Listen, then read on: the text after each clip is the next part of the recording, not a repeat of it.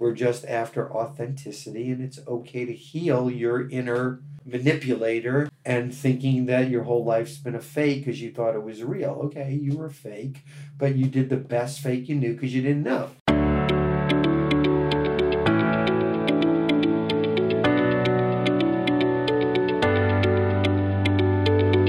Welcome to Conversations with Sarah, a podcast where you get to listen in on some of my most interesting and personal conversations. I'm Sarah Samuel, and today we're talking about abdication of power. A few weeks ago, I went to see my chiropractor, Dr. Jeff Patak, and he started talking to me about an experience he had had in which his whole perception changed. I want to let him tell the story, so I won't prep you too much. But just to give you a little context, both Dr. Patak and I studied spiritual psychology at the University of Santa Monica, where the basic tenets are that we're souls having a human experience, and also that our outer experience is a reflection of our inner reality, meaning that everything we experience we can use for our learning and understanding, and that as we change our inner experience, our judgments, beliefs, etc., we'll actually see a change in our outer experience of the world. At some point in the conversation, he mentions trios, which are the groups of 3 we got into during class when we practiced and processed the tools we were learning. The way they worked was one person would be the facilitator, one person would be the client talking about real things in their lives, and the third person would be a neutral observer. I think the rest of the conversation should be pretty self-explanatory. It's very spiritual and philosophical, but it's easy enough to follow, I think. It's just like me and you talking? Yeah. Got it. Okay, what do you want to talk about? I don't know. It's your podcast show. I know, but what were you talking about when... Okay, so is it on? Yeah. Okay. So what's been really present for me Okay, I'll tell you what's been going on. Okay. So whole new level of processing for me, just coming to a deeper understanding of how people move through the world or how I do, or I don't exactly know. But I was having a simple conversation with somebody in the afternoon on the phone, and we're FaceTiming. And it was so inconspicuous or just like whatever. And I don't remember exactly what we were talking about or how we got on it. But she said, Jeff, or Jeffrey, as I'm trying to embrace the Jeffrey in me. Okay. Part of my new work, by the way. Okay. Is right. But what she said was, you have to also release the good judgments as much as the bad judgments. Mm-hmm. And however she said it, and whatever the universe was doing, and however it allowed it to sneak in the side door, it's like there was such a deep resonance to the good judgment word that I had never quite put together before.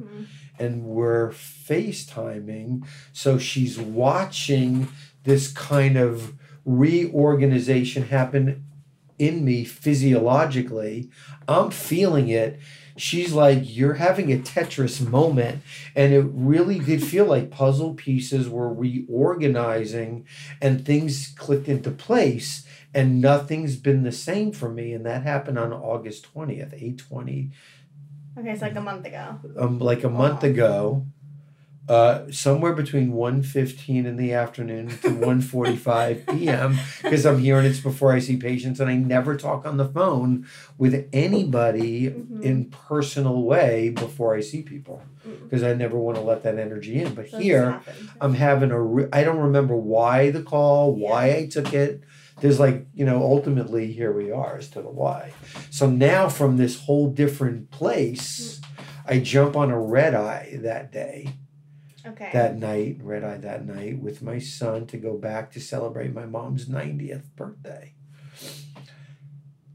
I know how I hold them. I know how the dance around my family goes. I know my son's dance with them and how that goes. And I know the dance of how everybody looks back at us. And really for the first time, I showed up there differently. I'm reorganized. I'm Jeffrey Tetris 2.0. And so from that place, I'm different. So I'm seen and I totally get if this change, I get the inner outer thing so much deeper in an ownership kind of way because I watched it happen. So the conversations we're all having is no longer about the weather. They're deep, they're meaningful, they're like, it's not like dad's 96, mom's 90, and they're afraid they're going to die, so they have to tell me something. But it's the quality of how I showed up, which rubbed off on my son, who would normally hide in a room feeling like he's worthless or on some level, and he's not as good as his cousins would be his story. So he'd wind up hiding in the room for 3 days saying he's sick. There was no drama. There was interactions between all of us that were meaningful, and it was just an extraordinary experience. Did your son notice? Like, did you talk to him about it after or during? I don't know that we ever really talked about it after or during, because I'm just trying to just allow things to organically just go. So I don't want to bring any attention to it and possibly whatever. Right. So I don't know that I had the thought about that, but I just was being fully present in flow, witnessing what's happening, having this experience of feeling... I'm sitting in my chair and I'm just kind of lifting. It's not like a rooster thing, but it just felt like my body was uplifted, not levitating. I'm grounded, yet there's space in me. So, okay, why do you think that the sort of realization that you had about positive judgment specifically, do you think it's specifically related to I think it was specifically related to that. And I think since 2009, I have heard the good judgment, bad judgment, drop all judgments, or just drop all of it. They're both charged. But, when I tell this piece of what happened for me to others that I know speak the same language, I hear the surprise in them as well. So it's interesting that I think people go to things in order to quote unquote heal on some level of consciousness or whatever, and there's some sort of draw, attachment to, whatever the word is, I don't know.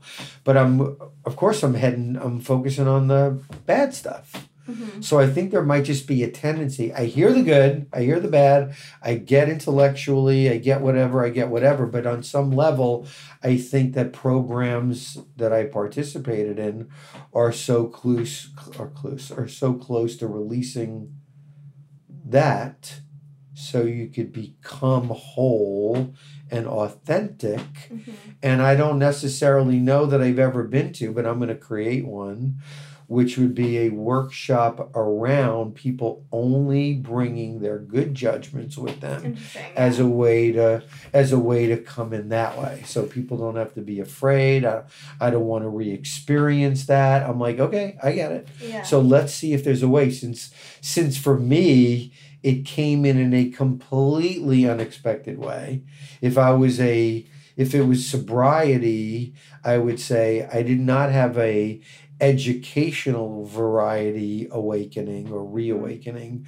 I really did have that quote unquote, what I can only assume as a spiritual awakening that I'm choosing to name Jeffrey Tetris 2.0. Because I need a signpost or something that declares there's a pre and a post, because that was a subtly humongous way, which shows me so much. Was there a specific...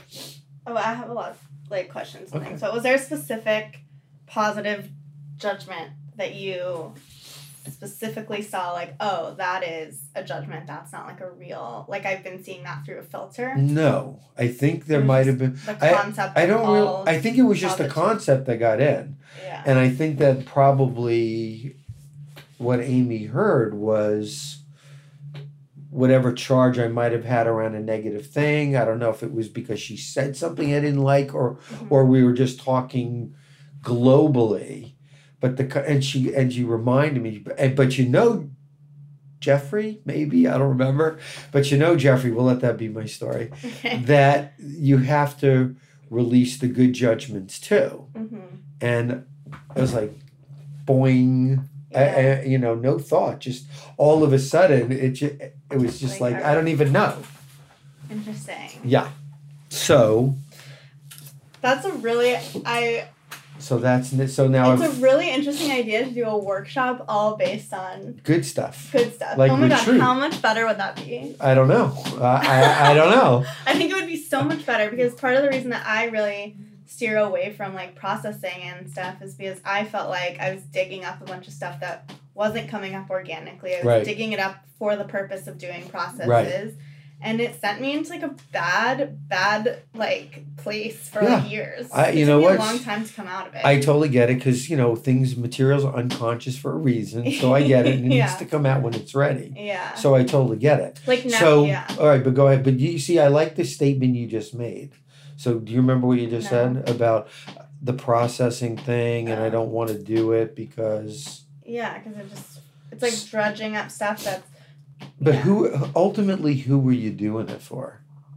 I think I was the processing thing. Like I'm gonna go do this. I don't really remember what you said, but my first hit was as you were speaking is so who were you doing it for? Yeah, I mean it's like really. I mean that whole period of my life is like really interesting because I like had just gone through a big like spiritual awakening, which I was mostly due to psychedelics, and I was like in New York, and I was like reading Alan Watts, and my friends and I were like talking about it, and it was like a very positive experience. And I felt like I was like my mind was like completely opening, and I was like, oh wow, I like experienced the world completely differently now.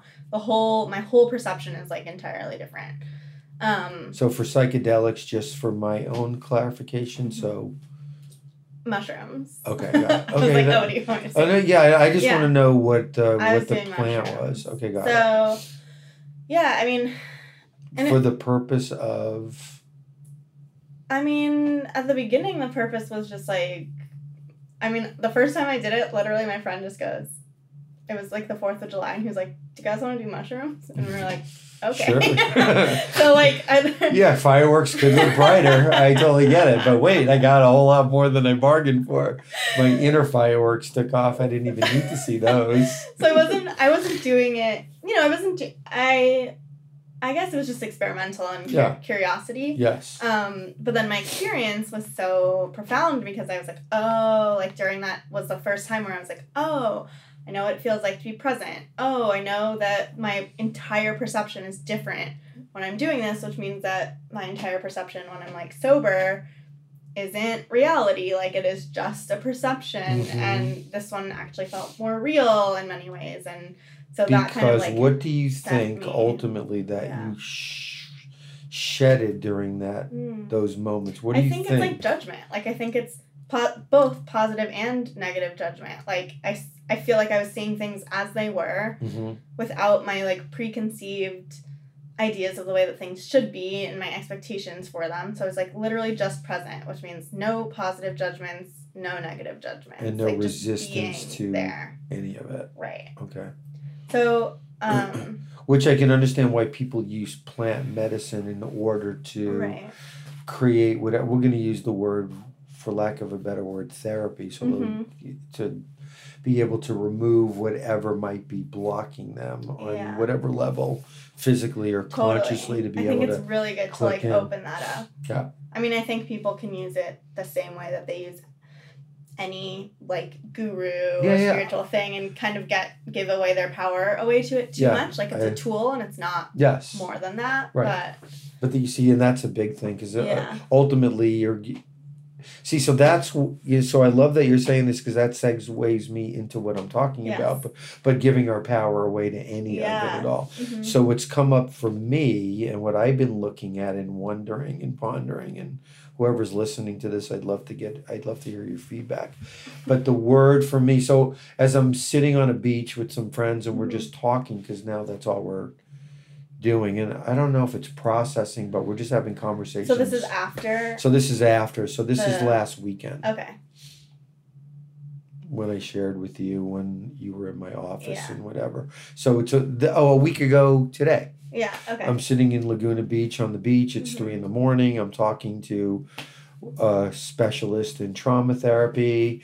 My other friend is a medicine woman, so she brings medicine to people in that way and works with them with what comes up.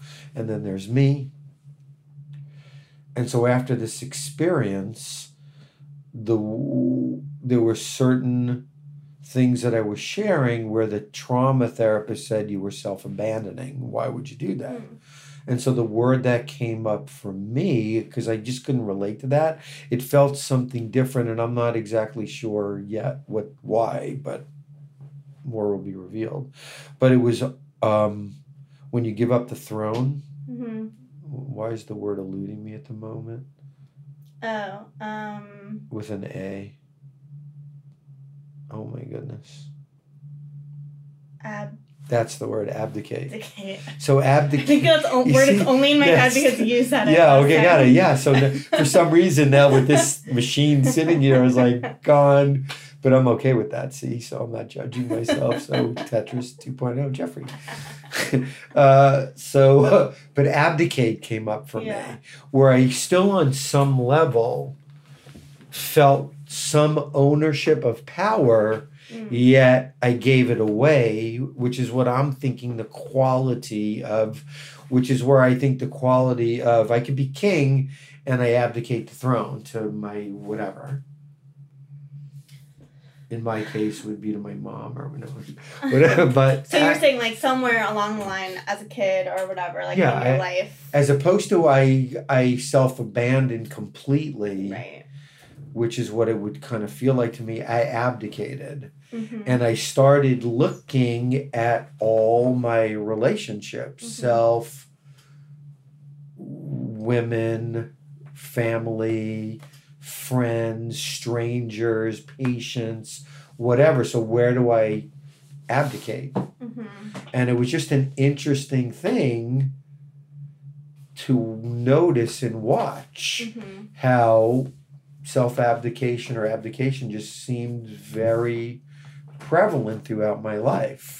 Wait, can you talk more about the difference between you're saying like self-abandonment? Okay, so like why is that? So for me, why are they different? Or like I feel like you're very specific about using. Yeah, I think because that's what really resonates for me. I don't know what Webster says about both of them. Okay. I looked them up then, but it's whatever. I might as well it only is important what matters to me. So self-abandonment to me really means like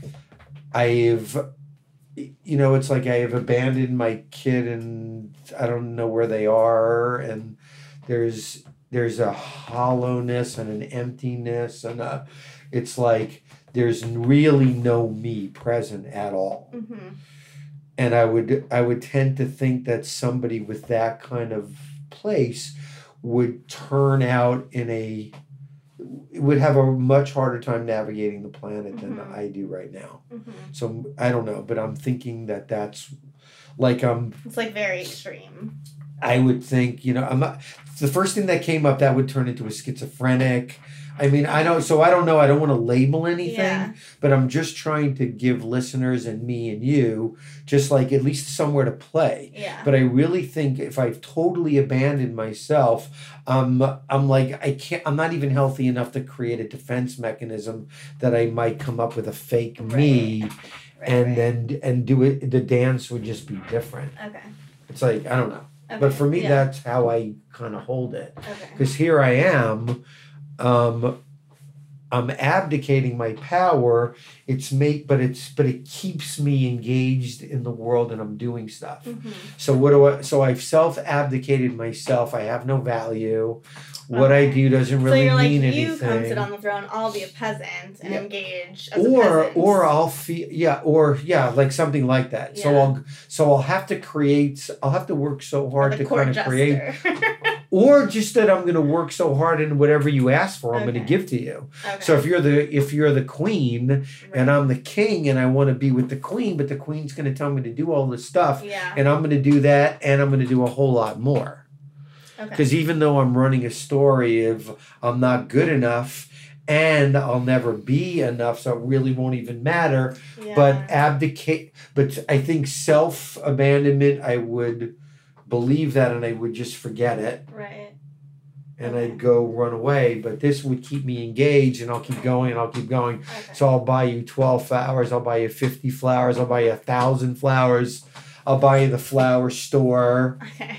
I'll buy you the beach. Okay. So you're just making basically other people's desires and Ahead of comfort my and own, stuff. Okay. but I create a story that it's also for me, because Right. there's a win-win component. Right. So as an example, like I'll hear a story like, you're never going to amount to anything. We've all heard that. I don't know. I hope we haven't. But it's something I heard. You'll never amount to anything. So self-abdication, okay, I'll go be a drug addict first, as opposed to I'll go through these hoops while I'm doing my drugs. Right. Okay. So abdication might be that. I might make myself comfortable while I'm working with it, so I can kind of live with myself as I kind of on some level know I'm giving it away. Interesting. Okay. So I'm gonna go. So I'm not gonna be the medical doctor my mom decided she wanted when she was conceived by her mom. But I will go ahead and kind of take some ownership, and I'll realize that my journey had a mental, emotional, spiritual, and physical component. Medicine, in my judgment, is only physical. So I go do a research thing, and I'll go become a neuropsychologist, and I'll figure it out, because I have an idea. If I've self-abandoned, I wouldn't have a clue. Okay. So, is that what you did? So that's what I did. So I moved into this, and maybe mommy will be proud of me. Right. Look what I found. Look what I found. Oh my God, I discovered this. So did Jeff just take full ownership of it in and of himself? Or did he get so overly excited, or we won't even do the overly thing, but I got excited, and instead of just being excited for me, with me, tendency would have been, if there was such a thing as a cell phone when I discovered that in 1970, whatever, more than likely I would have found some way to share it with important people in me to get their approval and validation or loving or whatever. Okay. Look at me, be proud of me, because look what I'm Right. going to do. As opposed to being afraid, if I'm self-abandoned, that they'd be pissed off that I was going for a PhD in neuropsych instead of going to med school anyway. Like my ego would have been so much weaker, I think, in self-abandonment, that I couldn't have even handled one level up of that. So I've been looking at every conceivable anything. Wow. And the big question is, can you ever really ever do anything purely 100% for self? Now, I'd like to think that it's possible, and you would use any situation as a way to process through it, like, so until it's brought to my awareness, I don't know. So I'm acting through this fraud that I am. Right. Because I don't know that I'm abandoning or abdicating. So everything, that's my real truth. So I'm 100% honest in my abdication until somebody tells me that you're doing it. Right. I don't notice that I'm dating somebody who doesn't understand why she's not attracted to me. But in her world, is having the experience of a guy who's abdicating. Like, I really do, I like it, I want this, but all of a sudden she's like, maybe this guy's needy. Okay. She might say needy, I might hear needy, I'm not needy, but that the word for that could be, he's abdicating to me. So I think men that are needy are weak, and that's unattractive. So even though I would, and then I may tell him you're ugly. It's not that you're ugly, but maybe you are, but I'm going to say it's not that he's ugly, but that if I break it down, I see him really as weak.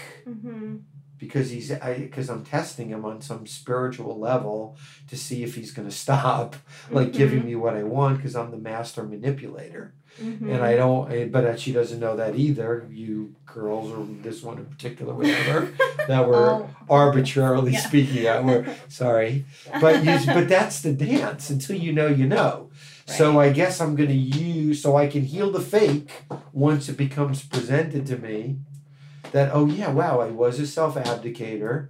Oh my goodness. Now that I realize that I can let go of my judgment of I'm a fake or I'm a phony or I'm weak or whatever, because now I know I'm doing it. Yeah. I get I'm doing it because I want something from you. Right. I want you to think I'm this the way I wanted my mom to think I'm that. So I get the whole lineage thing. Okay, so do you feel like the releasing of positive judgments too was like a key component because of the ways that you've tried to beat my head the way against that the wall that way? Yeah. other people want you to be, basically. Okay, ask me that again because I was talking. I should listen. The way that I don't want to give my power away to you, so I gotta talk. No, just get the positive judgments. Yes.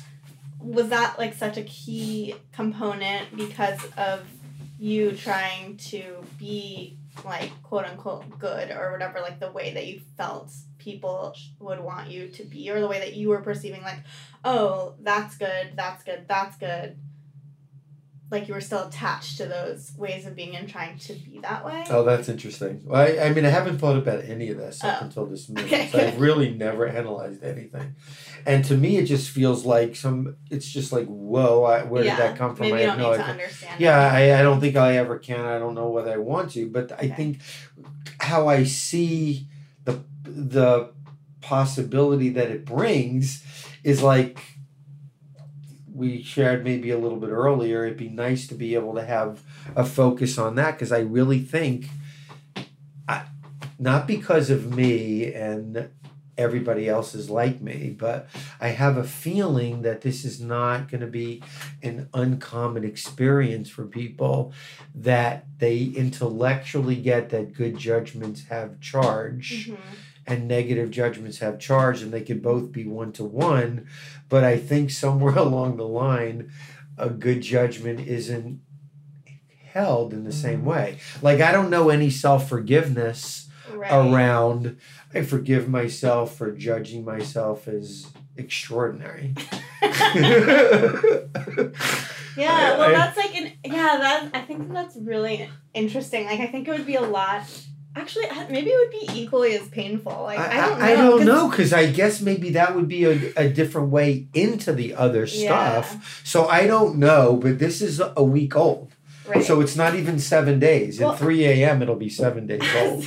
As we were talking, like, I had a conversation with a friend today who was kind of talking about a relationship she just got out of, where she was really into this guy and she had all these, like, really positive, like, you know, he had, like, a very high, like, status and, like, his work and then, like, kind of his community, and he was very, like, very intelligent and ambitious and, like, had all of these qualities that she always has, like, wanted to be with someone like that, and also that she's, like, wanted to be, to have herself. Okay. And the whole thing kind of, like, fell apart, because she sort of realized, like, oh, he doesn't really, like, care about me. Like, she just started realizing all these things that she had previously kind of, I don't know, like, swept under the rug or just made excuses for or whatever, because she, like, loved all these, like, great qualities. And I think that I'm wondering, like, is that a similar thing of being like, oh, these, like, positive judgments that I have of this person where I'm, like, sort of putting them on this pedestal is, like, causing me, like, pain ultimately. Yeah, and ultimately. it's also not seeing things the way that they truly are. It's seeing things through, like, a specific filter of deciding, like, oh, ambition is good, or high status in society is good or better than not. Like, it's still putting judgment. But I think ultimately for her in this scenario, my hit is that she's abdicating to this guy her value. Right. Yeah, I guess, and that's kind of what you were saying about, like, she was seduced into this thing. What I didn't hear in the whole thing for her feedback, if you choose, is I would ask her what she thinks the qualities of a authentic self would be. Interesting, yeah. And I don't think the authentic self qualities has any of that stuff in it.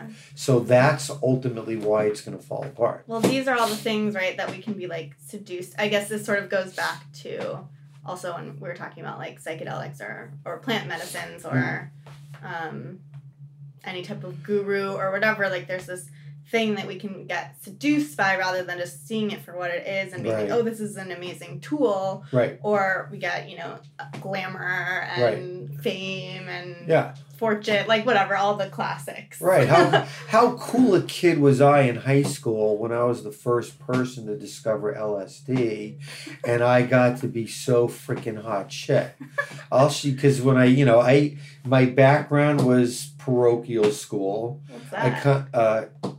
I went to a yeshiva, so a Hebrew Catholic school, so a religious school. Okay. So I came out of my first 8 years was yeshiva. Oh, okay. So there's a certain thing that looks like, smells like, tastes like, walks like, but in there, whatever I was, I knew something, so I had that going for me, which was I never didn't want to be me. Yeah. I just didn't want to be there. Right. Okay. Okay.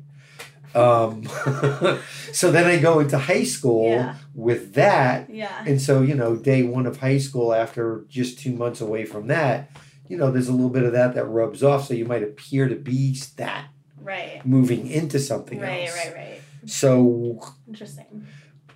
The LSD experience for me was a really sacred thing. Mm-hmm. Because it was Timothy Leary and Ramdas and Barbara and Richard Alpert at the time, then Ramdas. So I was there for that. So from that perspective, I had friends, not in my class, which is interesting, 1 year younger than me, that I connected with. And we did it as a ritual for opening consciousness mind. We weren't using it to go to a party. You were doing it specifically for that specifically for that experience based on the readings that we were doing in philosophy at the time. Yeah. Because, there's stuff going on in the world and we're in it. Yeah. And I'm not totally self-abandoned. I've done that. I've given the throne away, whatever that word is again. I need to write it down so I can't forget it. So I'm relatively still engaged in intellectual pursuits. Yeah. Maybe I'm judging self-abandonment, but I'm not really. I'm just wondering what it would look like. I don't know. So if there's anybody who self-abandons and that resonates for you, let me know what your SAT scores were. No, I'm just kidding. But I'm just curious as what the quality difference is. When I think of self-abandonment, I guess, like as you're talking about it, I think people who are heavy into addictive patterns, like people who but also, people like in cults, like people who just like have given their power away so much. I don't know if it's possible to like completely self-abandon. I think there's always going to be the opportunity to like come back or see. Suicide might be the ultimate. Maybe. One. I'm not sure. I don't know. Yeah. But I feel like there's a lot of stories of, especially I'm like really interested in cults, probably like for this exact thing of people giving their power away. So interesting. I think everything's a cult. Yeah. USM's a cult. Judaism's a cult. Yeah. Any chiropractic's a cult. Any group in society. Oh, just pick your favorite. To be culty. Pick your favorite cult. Your favorite cult. Yeah. Harold and Maude's a cult. I love it. Okay, it's fine. Okay, wait. I feel like there was something else. Oh, yeah. I wanted to talk about this idea of, like, doing things for yourself. Yes. Versus doing things for other people. So I feel like there's, like, a few different words that come up. Okay. Or there's, like, a few different ways that I can look at it as they're talking about it, and I want to get clarity. Okay. So.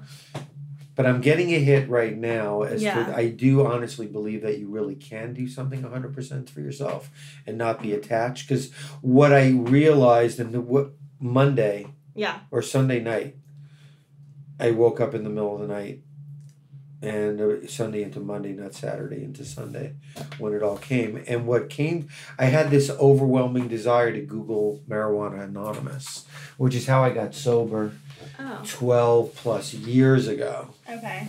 I just woke up, I did it. I didn't judge it. I just did it. I Googled it. Yeah. I had a feeling of like relief, or maybe that's not it, but it was higher than but I was really glad to know they were still around because I didn't know. I didn't even know I hadn't gone to meetings. Yeah. It's a thing. I hadn't gone to a meeting probably in 6 years or something. I think the last one I went to was for my 6-year chip, and maybe I went for my 10th, and that was it. So not much since 2009. And so that was an interesting phenomenon, and all of a sudden I had this incredible desire to go to a meeting that night. And as I looked at it, I felt really different because I realized I went to get sober because I wanted to try to save my marriage, or because my now ex had gotten sober 3 or 4 months before. So there was some attachment to it, but it never really felt purely for me. Yeah. And it was interesting that I had the experience of that would have been 100% purely for me. And I stayed in that all day, which meant that I walked into my office at 7 a.m. I really have no memory of the day at all, other than my team told me it was 5:30 in the afternoon. And I've had that experience before, but never kind of quite like that.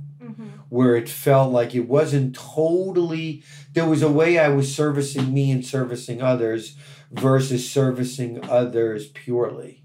Okay. You get me? Yeah. I mean, I want to talk about it more, but yeah, that's sort of like my main question is like doing things solely for yourself. Then there's like selfishness, which maybe just has a judgment on it. Yeah, I think it has a judgment on it for sure.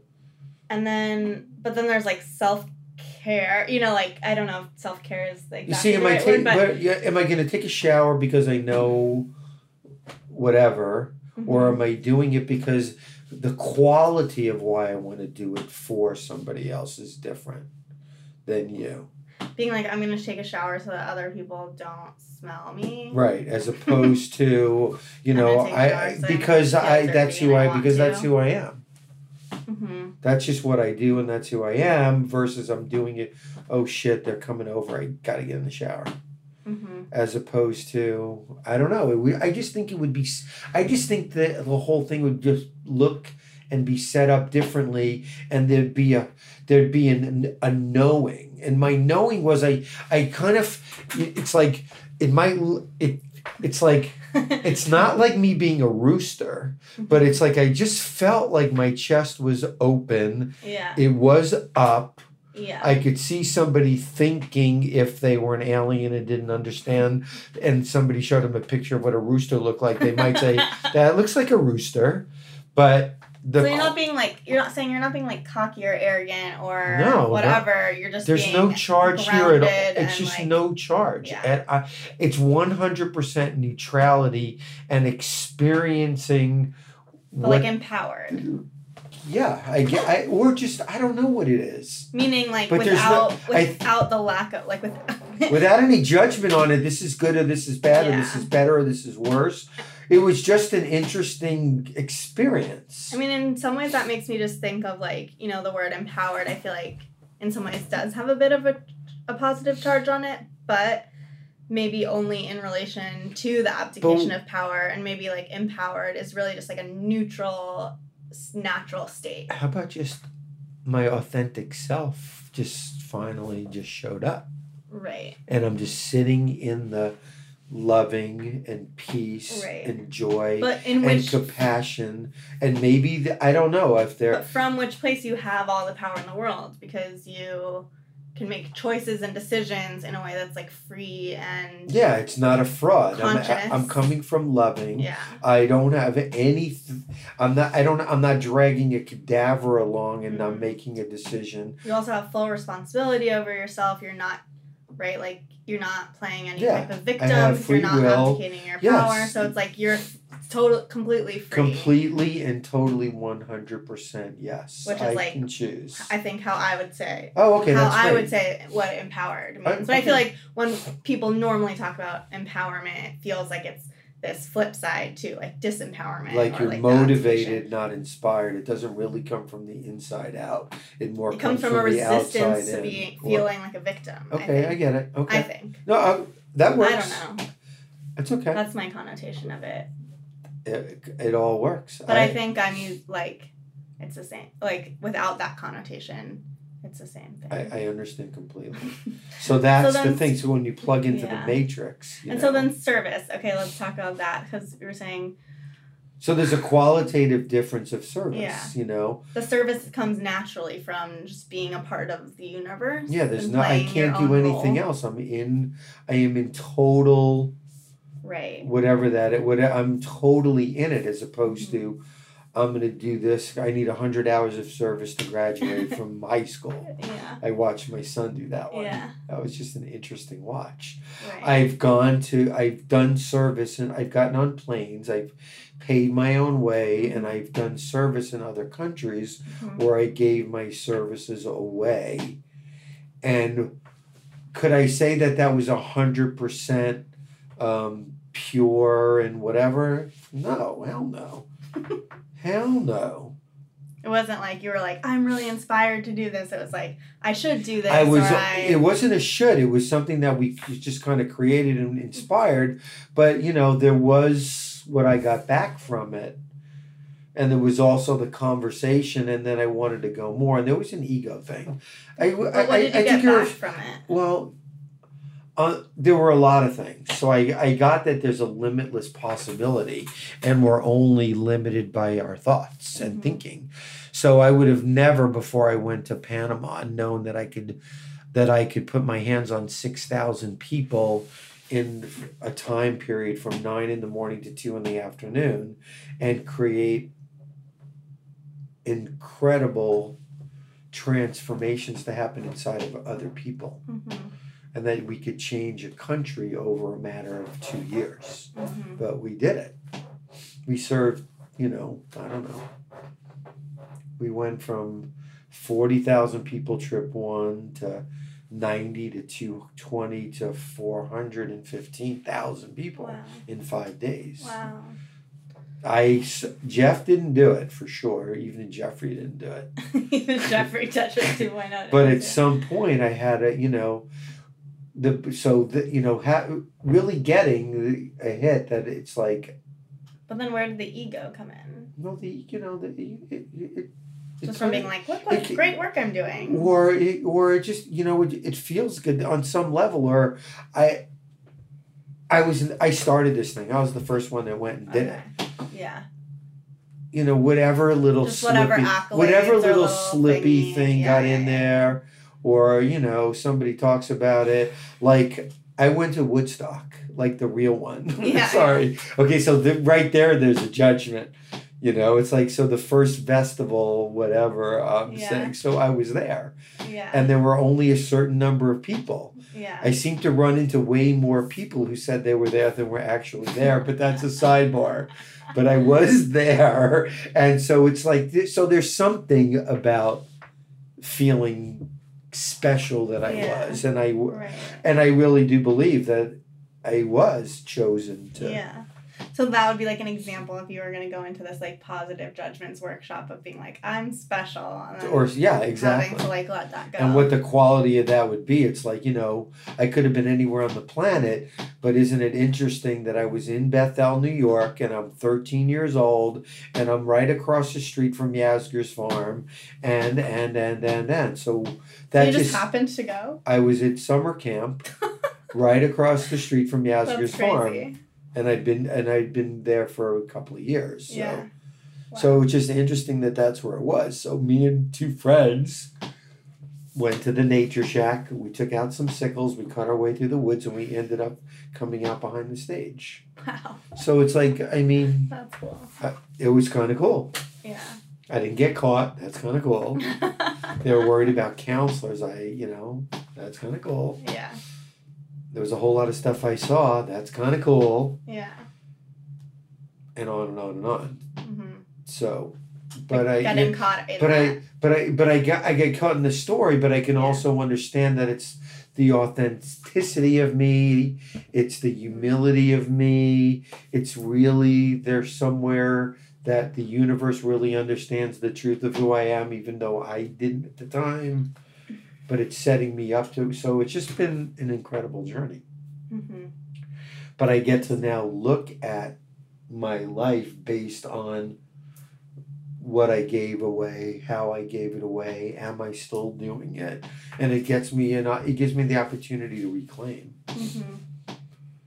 And sit in the uncomfortability of not running to the phone when it rings, not returning a text, within whatever specified time I'm hallucinating they would believe would be the right thing to do, or that there's even a right thing to do, or whatever, or I wouldn't do it that way. This is what I would do if they said that to me. You know, what do I know? Mm-hmm. I don't know. It's just an interesting dance, and how much freedom we allow ourselves to do, and how much willingness we are to look. And for me, after doing all this work for decades and decades in different genres, just interesting that the key that opened the door for me was good judgment, bad judgment as a sentence. Mm-hmm. It's like whatever we're attached to, I guess. I don't know what the hell I don't need to know. I'll never know. I can only tell you what happened. And it was just like, and they were like, well, dude, duh. Come on. I was in USM. I heard Ron and Mary say from the stage on Weekend One Day One, there's good judgments, there's bad judgments. You have to release the good and the bad. I felt judged that I didn't get it 10 years ago. So I'm like, well, Amy, you can take me off the pedestal, by the way. It's okay. It's all work in process and progress. Mm-hmm. So, you know, it's just so interesting how it just kind of permeates until you know it. You don't know it. Mm-hmm. And if I can tell somebody like I did with her, like with somebody on the phone last night, where they were starting to completely doubt the work that they're doing, because now they're like, but wait a minute, maybe I'm a fraud. So what I'm saying to them in a trio is not really true. I'm like, dude, chill. It's like, you know what you know until you don't. Yeah. So how do you heal any unresolved issue? Is you bring it into awareness. Yeah. Now you're mindful that when you have a conversation in a trio today, which you look and see if, and I asked her what are the qualities of her authentic self. She couldn't think of them at first, and then she came up with a couple. I said, okay, so just that. So if you're having a conversation with anybody tomorrow, today in a trio, notice if you're sitting and you're loving. Notice if you have compassion. Just use those two. And if not, maybe that's you sitting in your fraud. Right. Because what I heard you say to your trio mates in your feedback was, you know what, I'm really sorry. I checked out. I didn't hear anything. I can't give you feedback. And she saw that as completely worthless and she shouldn't be there. I suggested that was really worthwhile, because if somebody's working on value in their trio and you just told them they were unseen and unheard, you gave them a great opportunity to deal with their value, being seen and being heard. So that blew her away alone. She's like, whoa. So I'm like, so, you know, so whatever. So live in your compassion for yourself. Are you loving yourself in the whole thing? Yeah. It doesn't have to look the way you think it needs, because perfection's not what we're after. We're just after authenticity, and it's okay to heal your inner manipulator and thinking that your whole life's been a fake because you thought it was real. Okay, you were fake, but you did the best fake you knew because you didn't know. So you didn't have a beautiful childhood. Your childhood actually sucked. Yeah. But you needed to say it was beautiful to navigate, and now you're ready to see it as not.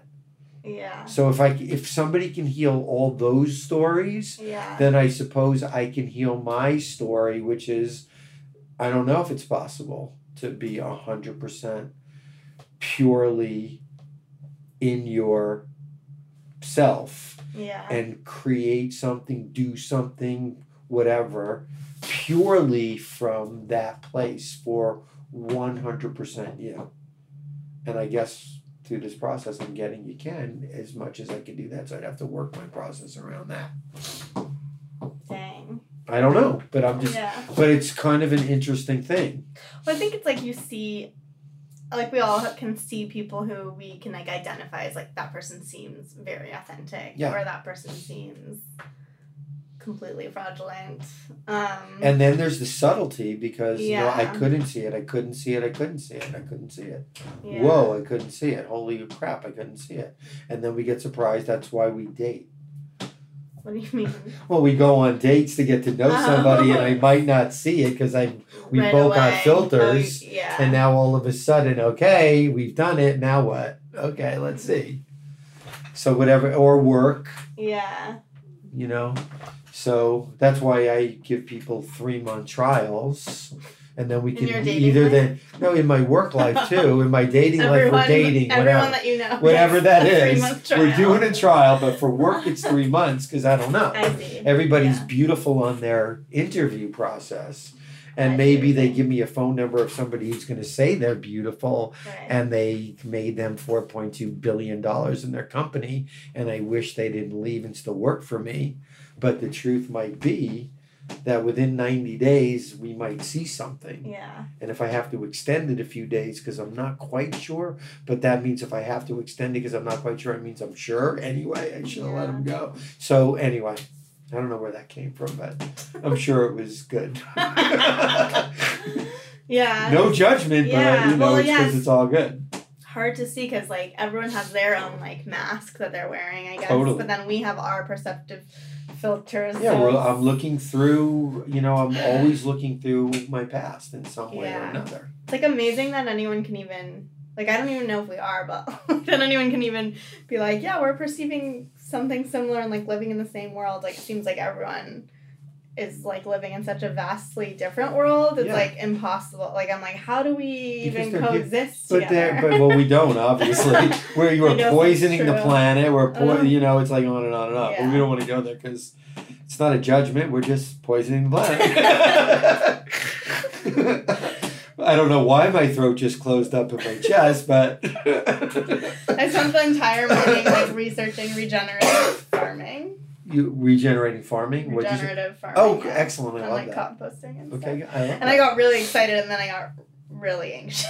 Now I might actually have to do something? Yeah, I was like really excited and I was like kind of getting, oh yeah, what could I do? What could I do? And then I was like, oh my God, I can't do anything. I'm not a farmer. Well, I have a book for you so you can read that. And see, absolutely. Perfect. Urban, whatever the word term is for that urban farming gardening thing. Yeah, but there's a word for it.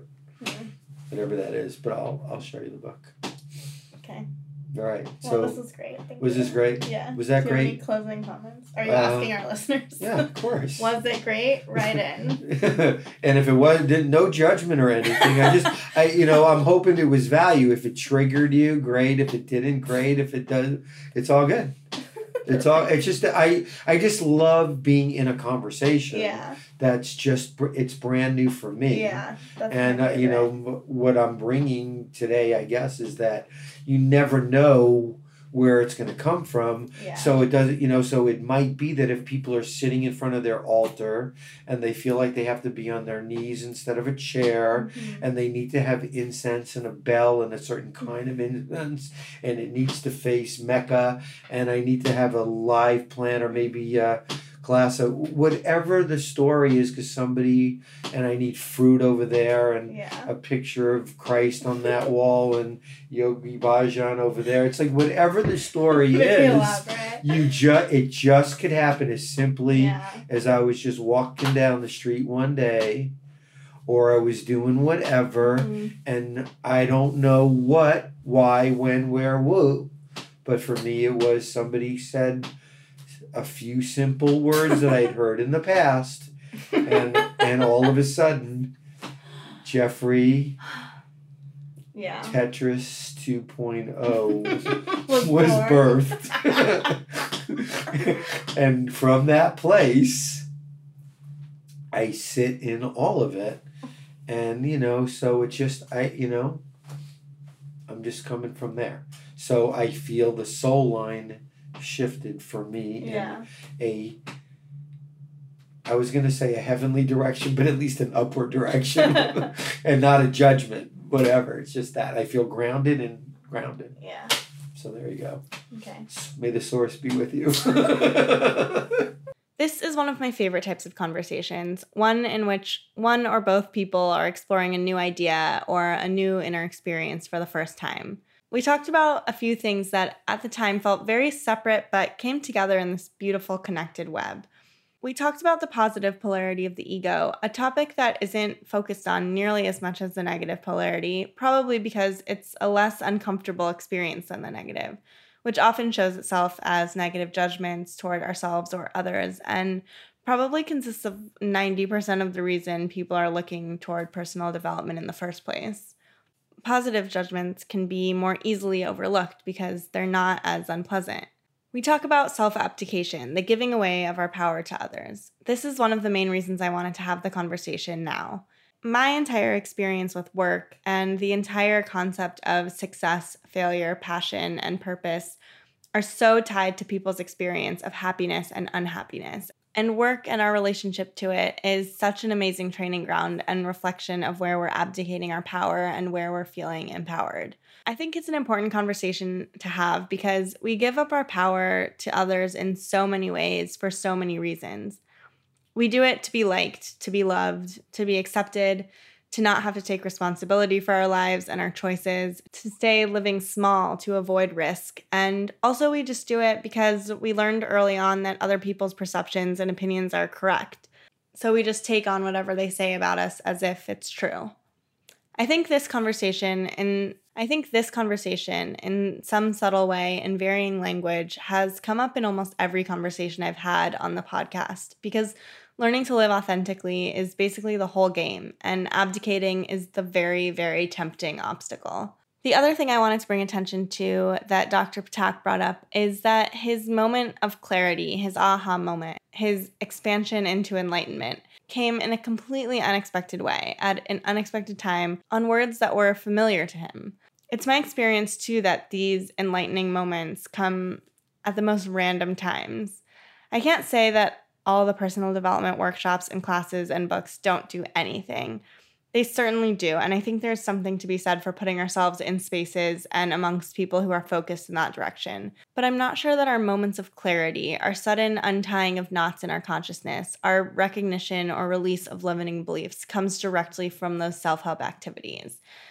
But perhaps they do push us in that direction and help us recognize the moments when we have them. Anyway, I loved this conversation. We talked about so much, and I hope you loved it too. Thanks for listening, and if you like what you're hearing, please leave a rating and review wherever you're listening. More good stuff to come next week.